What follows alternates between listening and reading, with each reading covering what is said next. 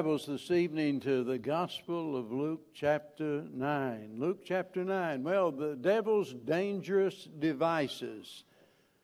And there are a lot of them, no doubt. Many that we know of and a lot of them that we don't really know anything about because so many times we get tripped up by something out of the blue that we never saw coming, something that we never experienced before. But there are some things that are very clear from various scriptures and various examples that are given in the Bible. And tonight we're going to look at one of those this evening. So Luke chapter number 9, and earlier in this chapter we see the Lord announcing that He's going to Jerusalem and that He's going to suffer many things. He's going to be put to death and be raised the third day. And in verse 23, He lays down the demands of discipleship. If any man will come after me, let him deny himself and take up his cross daily and follow me. I've lost track of the number of times I preached on those verses there in that section. But tonight we begin in verse 57. Our text tonight actually is verse 61 and 62, but I want you to get the whole story here. And by the way, as they're en route to Jerusalem, we find the Lord sending certain messengers to go and to prepare a place. And so en route they go and they're making accommodations for the Lord. And they go into a village of the Samaritans in verse 52 that did not receive Him. And so James and John, as was I think off the case if you know them, they suggested to the Lord that maybe they ought to just call down fire from heaven and wipe them out. And so the Lord rebuked them for that and told us in verse 56 He didn't come to destroy men's lives but to save them. But now verse 57, and it came to pass that as they went in the way, a certain man said unto Him, Lord, I will follow Thee whithersoever Thou goest. And Jesus said unto him, Foxes have holes, and birds of the air have nests, but the Son of Man hath not where to lay His head. And He said unto another, Follow me. But he said, Lord, suffer me first to go and to bury my father. Jesus said unto him, Let the dead bury the dead, but go thou and preach the kingdom of God. And another also said, Lord, I will follow Thee.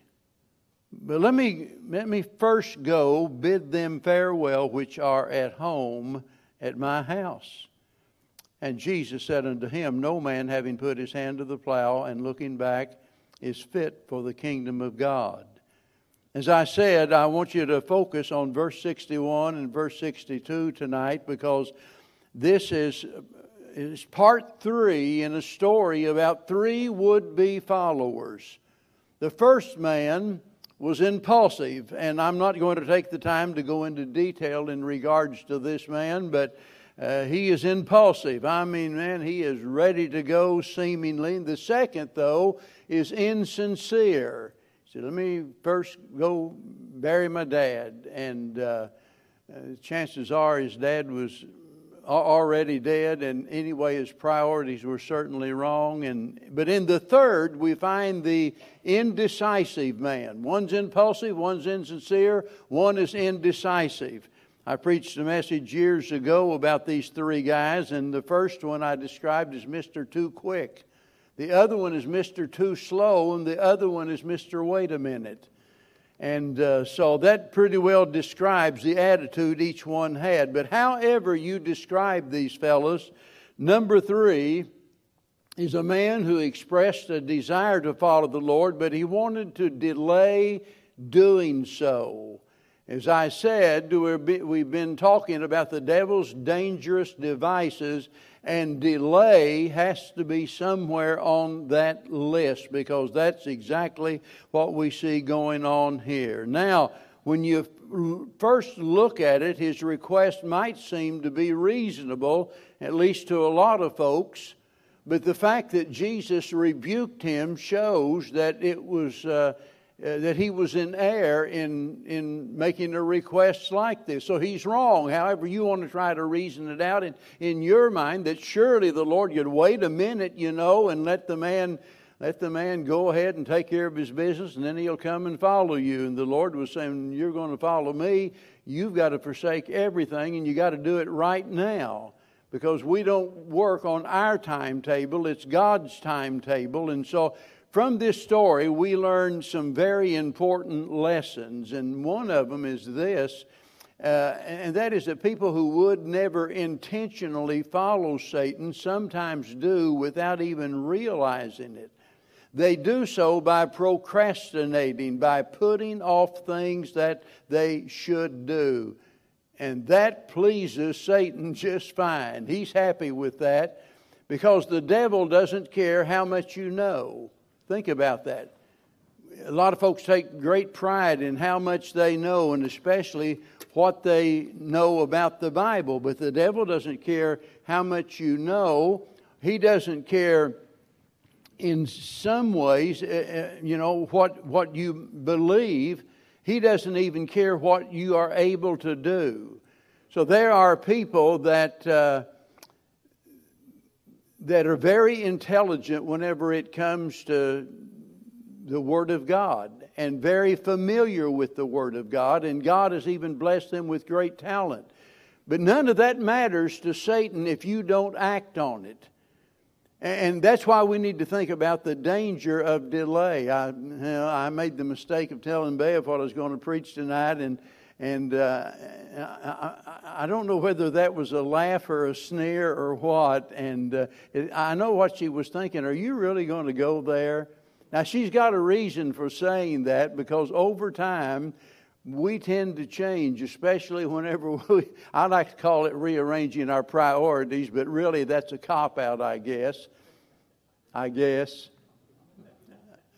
can't convince anybody that's true, though. I remember several years ago, there was a preacher that he'd been in my office, and he said, "I'll tell you."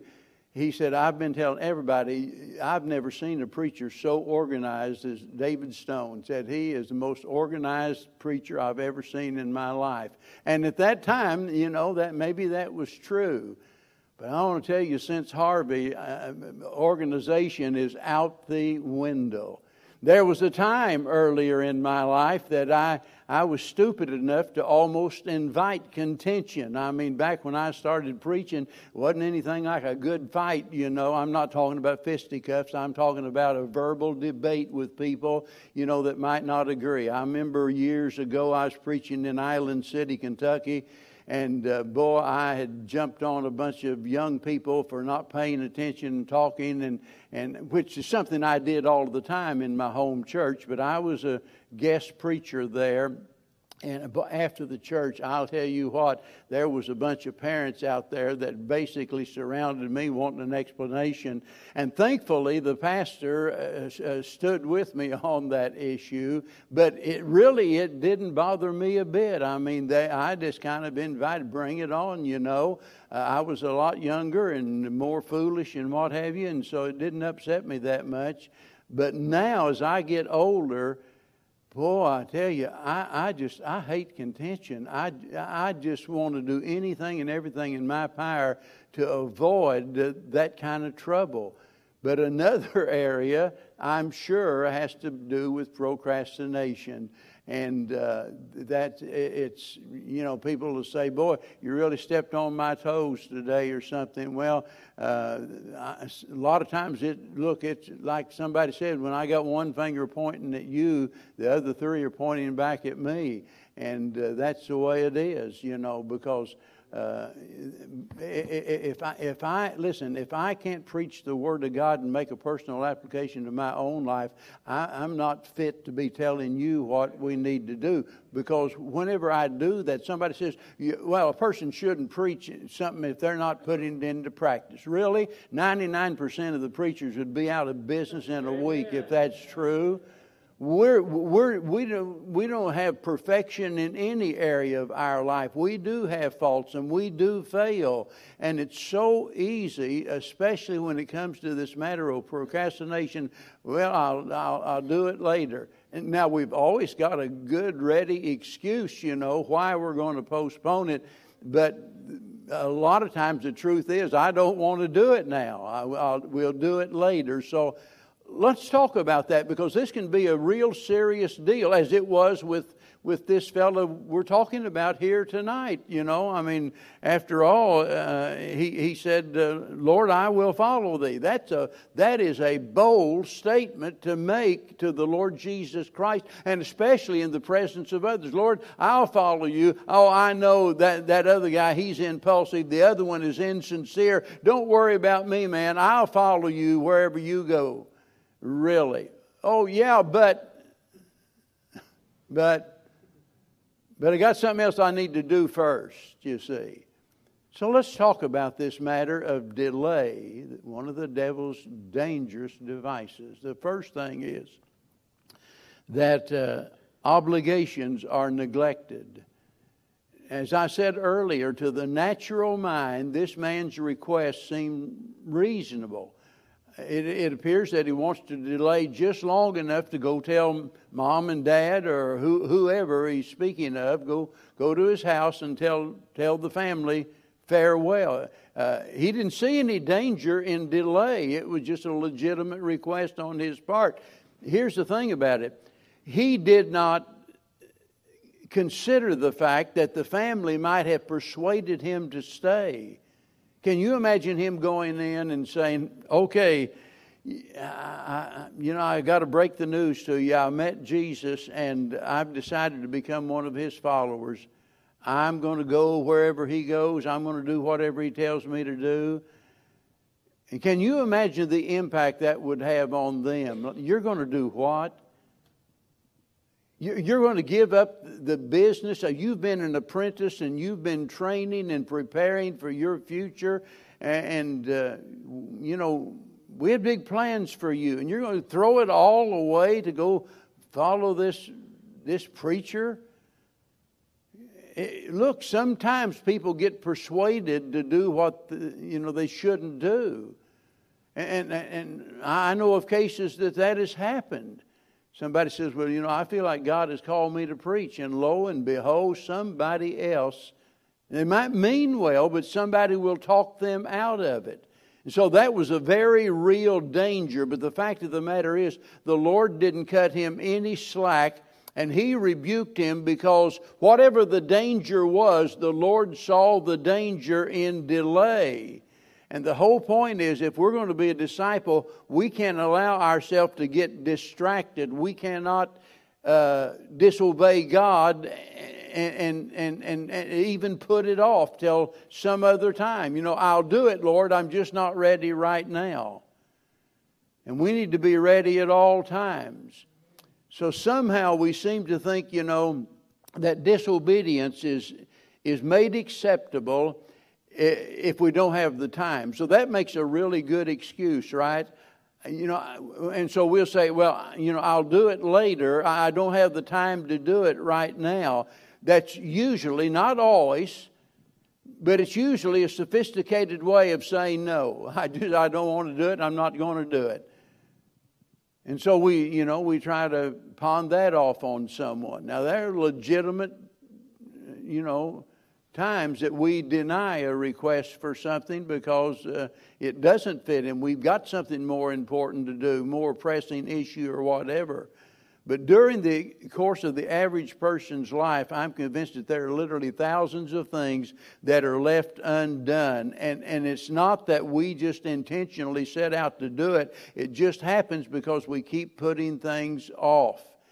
Sometimes, the kids grow up, they leave home, and they've never received the proper instruction or attention that they need from the parents. The parents didn't set out to ruin the kids. They just they were so enamored with sports or whatever else, it might be. They didn't have time for the kiddos. Or it might be that work will pile up as a result of procrastination, and it'll just pile up to the point that all of a sudden we're faced with an impossible task. One of the things about, being a homeowner, and I've got to confess, if it wasn't for Bev, now I'm to the point physically can't do a lot of things that that at one time I would have done, but if it wasn't for her, reminding me, I'll guarantee there'd be a lot less done. She has to remind me, if you don't fix this now, later on you're going to have to call in somebody else to do the job. It's going to be a big job. So if you're a homeowner, if you don't take care of that paint that's coming off, after a while you're going to have a problem develop that you can't manage. You have to call in someone else. It might have to do with the neglect of elderly people in a nursing home. No, I don't think anybody takes Grandma and Grandpa to the nursing home with the intent, I hope I never see you again, old man. Now, there may be some rare exceptions to that. I don't know. There shouldn't be. But they don't do that. They take them there because I don't have time to take care of them, so we'll put them there. They can get care 24 hours a day. All of their needs will be met. But lo and behold, after a while, they are just left forgotten in a nursing home. Now, that list goes on and on and on. The damage is done even though we did not plan it that way. It just happened as a result that we just kept putting things off day after day and week after week. So the difference between what you are and what you should be is the same as the difference between what you plan and what you do. Let me say that again. The difference between what you are and what you should be is the same difference between what you plan and what you do. It's easy to plan things. As a pastor of a church, and so many times you want to kind of, especially at the beginning of a new year, kind of plan out, okay, we want to do this, we want to do that, and we can lay out all of these plans and what have you, but it's another thing to implement those plans, and the same thing's true in our life. And so the point is, if we're ever going to serve God, we need to get started right now. It's not something that we are at liberty to delay on. We don't have that right. If we ought to be doing it, we ought to be doing it right now. Ought to be serving God in some form. So when the Lord extends the call to discipleship, His intent was you drop everything you're doing and you get on board and you follow me. But this fella, he wanted to wait. The second thing is that when this happened, other people are affected. For example, there are some that fail to have their needs met. Think about the ministry of the Lord Jesus Christ. And the Bible says that He went everywhere doing what? Doing good, right? He was ministering as He went along. It's not like He just went from point A to point B and did nothing in between. But every step of the way and every opportunity, our Lord was ministering to people. And certainly His main goal was to go and to present Himself as a sacrifice for our sins. And He set His face like a flint toward Jerusalem. He was not going to be slowed down. He was not going to be turned aside. He knew that was His mission in life. And so whenever we delay, somebody's needs are not being met. Now, this man here that we're talking about, he would have thought, well, I'm thinking about my family. It's just not fair for me to jump up and start following you and my family sitting at home wondering where I've gone. Like he couldn't send a message, The neighbor could have told him. Have you seen little Joe? Oh, yeah, I saw him. He's down there with that Jesus fella. And Jesus called him to follow him. And he said, yeah, I'll do it. And he took off with him. Some way or another, they would have got the message. But he's supposedly thinking about his family. What's Jesus thinking about? Jesus is thinking about the spiritual effect it'll have on others.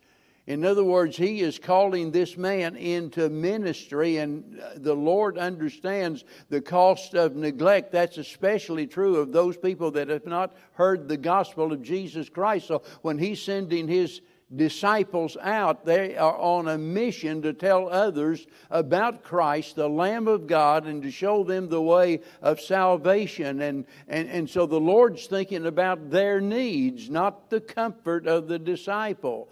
So whenever we delay, somebody is going without their needs being met. But there's another thing, and that's this, that whenever we delay, others have to carry more of the load.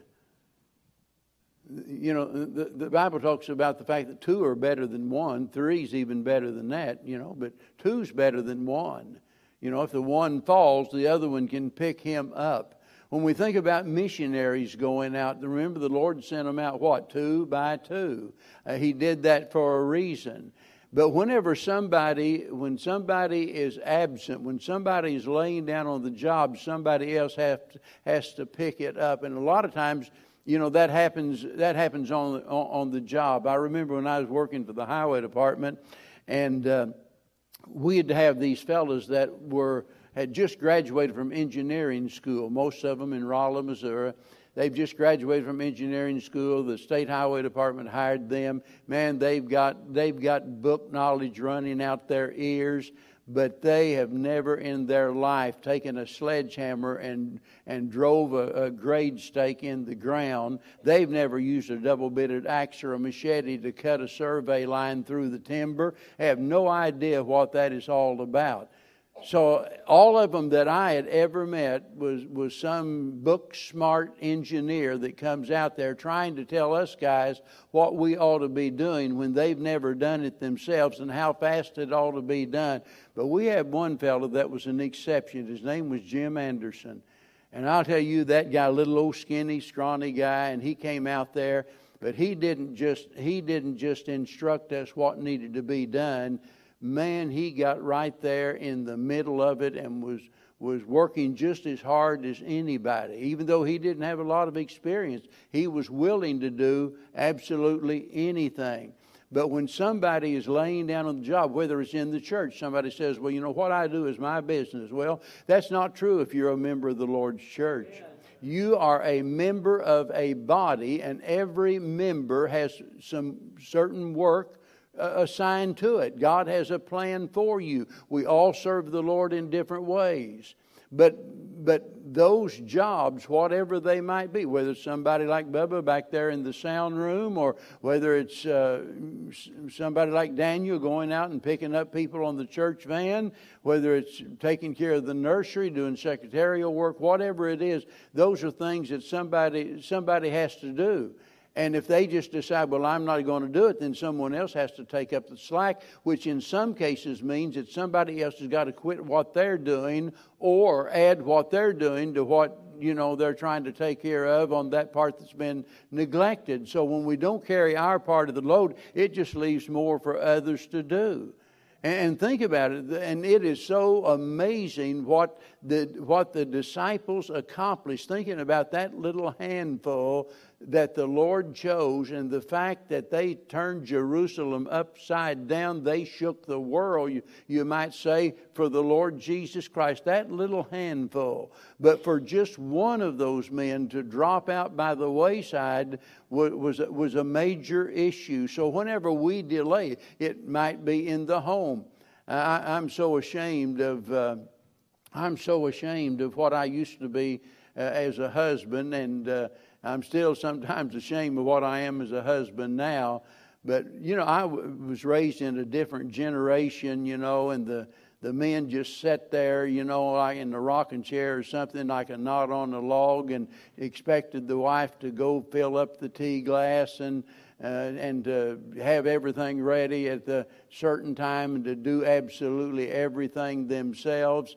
And, when it wouldn't have hurt a bit for them to do something. Now, I know back then the men did work hard, and they'd put in a day's work, and they'd come home, but they expected the wife to do everything. My whole point is, look, anytime that we don't chip in and try to do our part, it leaves more for somebody else to do. I've already made this statement probably more times than I should have, and that's the fact, at my age and my health and what have you, it wasn't for Bev especially, I'd have to retire. She, and all her bad health and everything, she runs errands and does things to give me time that I can study. And then Brother Kenneth and Brother Richard, and not just them. I mentioned those names, but I'm talking about all of these faithful members that pick up part of the load. God, let me tell you, it's not that way in some churches. I can take you to churches where they expect the pastor to do absolutely everything imaginable, and if he doesn't do it, it just doesn't get done. And God forbid that we neglect our responsibility, just put it off and leave it for someone else to do. Now, not only does it rob others of blessings, and not only does it cause others to carry part of the load, but this is the third thing about how others are affected. And that's the fact that some get discouraged by our unconcern. They get discouraged by our unconcern. Over in the book of Numbers, chapter number 32, there's a perfect example of that, and I'm not going to try to go into detail or even bring you up to date on what all is going on. But as they're headed in toward the promised land, it tells us here in the first verse that Reuben and Gad and a very great multitude of cattle, and when they saw the land of Jazer and the land of Gilead, and behold, the place was a place for cattle. Now, in other words, they're on the wrong side of Jordan. Get the picture.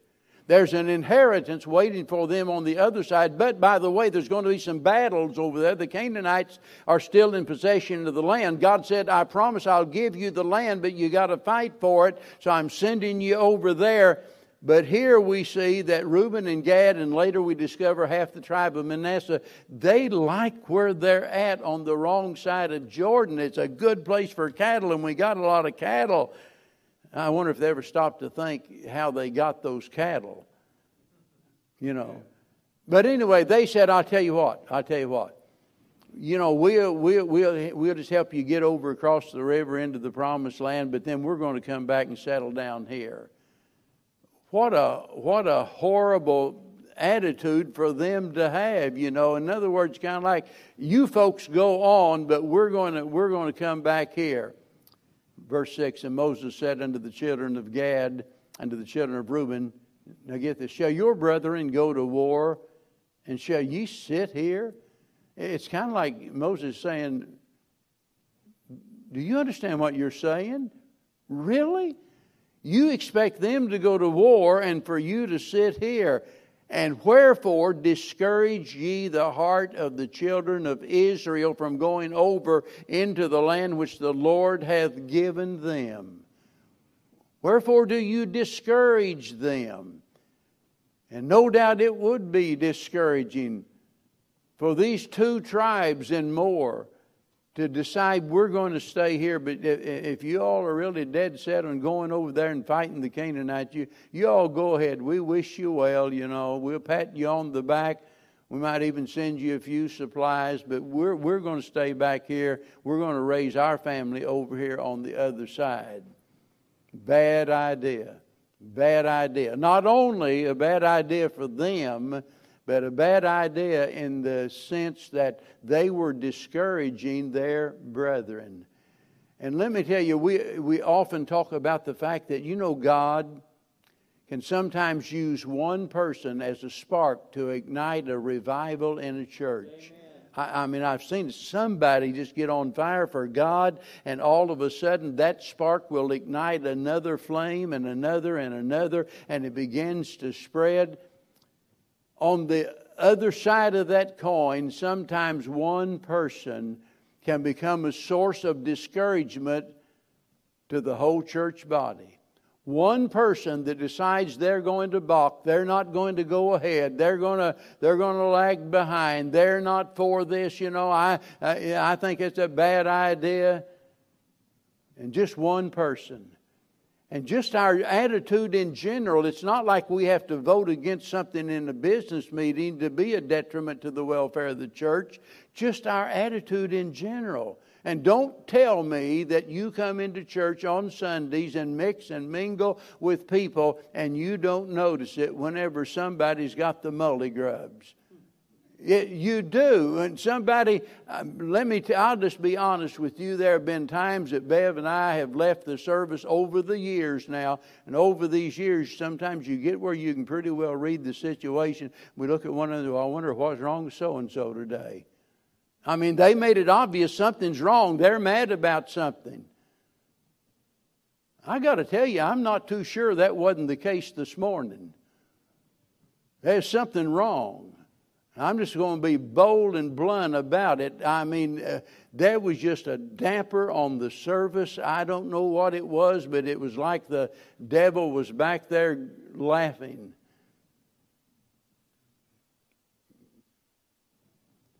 I see the way you're looking at it. I'm not a mind reader. I'm not a fortune teller. I'm not a prophet. I understand that. But I'm telling you, over the years, you're able to discern sometimes when there's something wrong. And look, it's not. I'm not blaming you. Sometimes it might be me or somebody else. But whenever we delay, we decide that we're not going to go along with the church. Somebody's well, but Tim can probably tell you this better than I can. We have met some people that will not sing certain songs. Well, I don't like that praise and worship music, you know. I don't like all of it either. By the way, I don't like some of the hymns because they're unscriptural. Some of them are. And if they are, we shouldn't sing them. You might love, I love that one of my favorite hymns. Yeah, you stop and read the words and it's as unscriptural as it can be. But to think that we're going to drag our feet, and we need to understand when we do that, we're dragging others down with us. Shall your brethren go to war and ye sit here? Now there's a third thing, and I'll be through. And that's the fact when we procrastinate, opportunities are wasted. The dictionary defines opportunity like this. It says it is a favorable combination of circumstances for doing something or a suitable chance. Isn't it wonderful that God gives us some suitable chances to do things? That He gives us this favorable combination of circumstances that we can do something for Him. But in reality, words are actually not adequate to really describe what opportunity is. Many years ago, I read about a sculptor that made a statue of the God of opportunity. And it had long hair that completely covered its face, and it had wings on its feet. And so somebody asked the sculptor, said, the face of the statue is covered up. Said, why? And what's this wings on the feet thing? He said, well, the face is covered because most people do not recognize opportunity whenever it comes. The wings on the feet represent the fact that opportunities are gone so swiftly. And how true that is, that sometimes we don't recognize an opportunity and then it's gone before you know it. Do you know there are certain insects that have a lifespan of only 1 hour? Think about that. Born into the world and an hour later they're dead. That's it. Lifespan over. But there's some opportunities that don't even last that long. Just in a flash, and it is gone. They exist for only a few seconds. It might be that opportunity to witness to someone, to speak to them about the Lord, to give them a tract, to encourage them, or to do something, and the opportunity is gone. By the way, speaking of Israel, there was a time at Kadesh Barnea, you'll remember back before chapter 32, this is back in chapter number 14, where they delayed for 1 day, and it cost them their opportunity to enter into the land of Canaan. 1 day was all. You say, well, what happened? Well, the 10 spies, remember, most of them come in, the majority say, oh, we can't do it. That's asking too much of us. We can't do that. And Caleb and Joshua said, no problem. We'll go over there and we'll absolutely squash them. The Lord's given us the land. We ought to go. But the other spies discouraged the Israelites and they decided not to go. So what happened?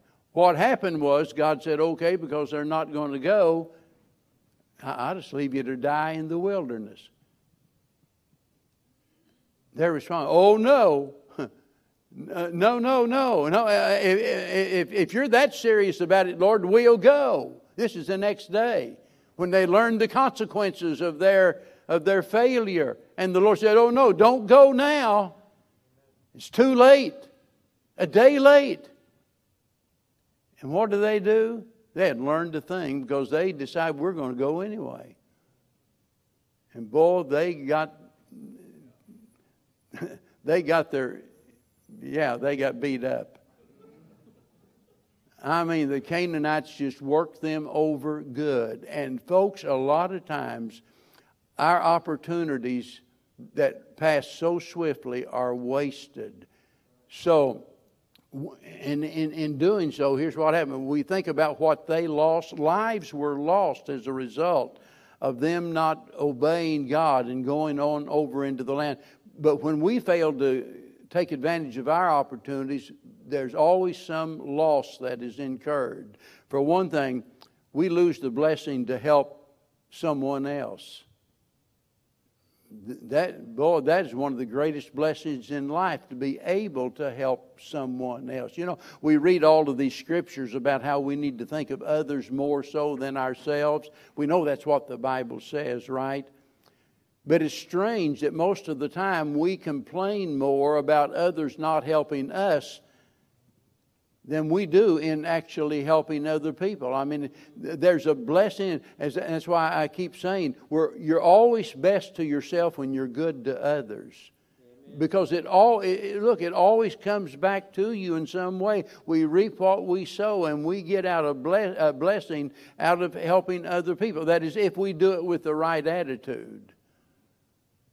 But whenever we don't take advantage of the opportunity, we lose that blessing of being helpful to someone else. Secondly, we lose the respect of others. You've often heard me say, when I first started preaching, I really didn't care about what other people thought about me. Oh, I wanted them to think I was doing a really good job of preaching, naturally. But I didn't care if somebody really got hurt in the process. Because I wasn't there so much, to help them. I was there more so to force them to conform to what I believe was right about everything. And boy, I just, laid the hammer down time and time again. But when you get older and more mature and you begin to realize it does matter what people think.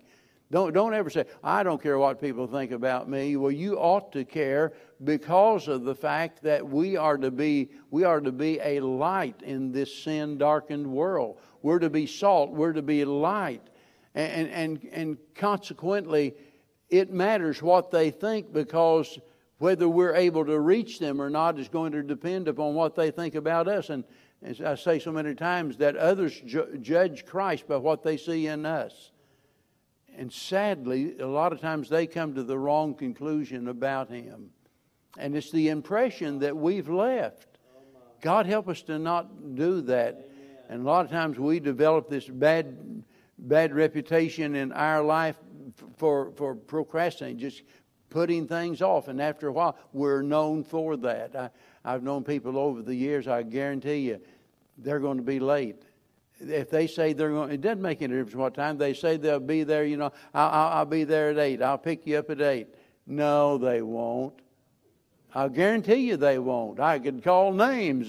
Some people, they're going to be late. I'd rather be 30 minutes early than 10 seconds late anytime. Look, when we get known, to others for being inconsiderate and procrastinating things that, need to be done and what have you, it has an effect on how they think about us. But then it affects us personally in this sense. We also lose something else in this process, and we lose the peace of mind the peace of mind. That's a big deal. Well, whenever Paul was, coaching young Timothy, and he tells him that of utmost importance is this matter of having a clear conscience. And isn't it good whenever you go to bed at night and you put your head on the pillow? And it might be that you just didn't have time to do everything you wanted to do that day. And it might be that you'd even failed in some ways. But whenever you put your head on the pillow and you knew that God had given you an opportunity to do something that was a blessing to somebody else, and to know that you took advantage of it. And there are some people that are living in misery simply because of the fact that they are guilt-ridden. They know that they are neglecting their responsibilities and they are eaten up with guilt. And consequently, they lose their peace of mind. And that ought to be a big deal to you, because look, if you've got $1 million, if you don't have peace of mind, you're going to be miserable. Amen. Thank God for having a clear conscience and the peace of mind. But then there's one other thing that I'll briefly mention, but really is of the most importance. And that's the fact that whenever people delay, sometimes they end up losing their own soul. Felix made that mistake. He wanted to put it off to some other time. I'll just wait. I'm really impressed by what I see. I'm really impressed by what I hear. But I'll wait till a more convenient time. And you'll be surprised how many people have made that same mistake. Boast not thyself of tomorrow, for thou knowest not what a day may bring forth. People that think, they attend Sunday school and church and they hear the gospel of Christ and the Holy Spirit is dealing with their heart, and they think, well, I know that's what I need to do. I need to become a Christian. I realize I'm a sinner in God's sight, and really I want to become a Christian before I die, but just not today. Not today. And the more they procrastinate, the easier it becomes, because it has a hardening effect on their heart. It's like a callus that builds up on your hands when you use them over and over. And that's the way it is, with their heart. It becomes callous and becomes hardened, and they become more difficult to reach with the gospel. And eventually it leads to death. Spiritual death, eternity without Christ, because delay is destructive in some way. It always is. It might not lead to your death, but it can sure spell the end of something else that's profitable in your life. So God help us to dodge this dangerous device of the devil and to stay away from it the best that we can, and to know what God wants, what God expects, and to be ready to do it right now instead of putting it off to sometime later. Think about what you might lose if you wait. Now's the time to act. Let's bow in prayer. Father, forgive us of our faults and our failures, and the times that we failed and yet failed to recognize it is really a serious subject.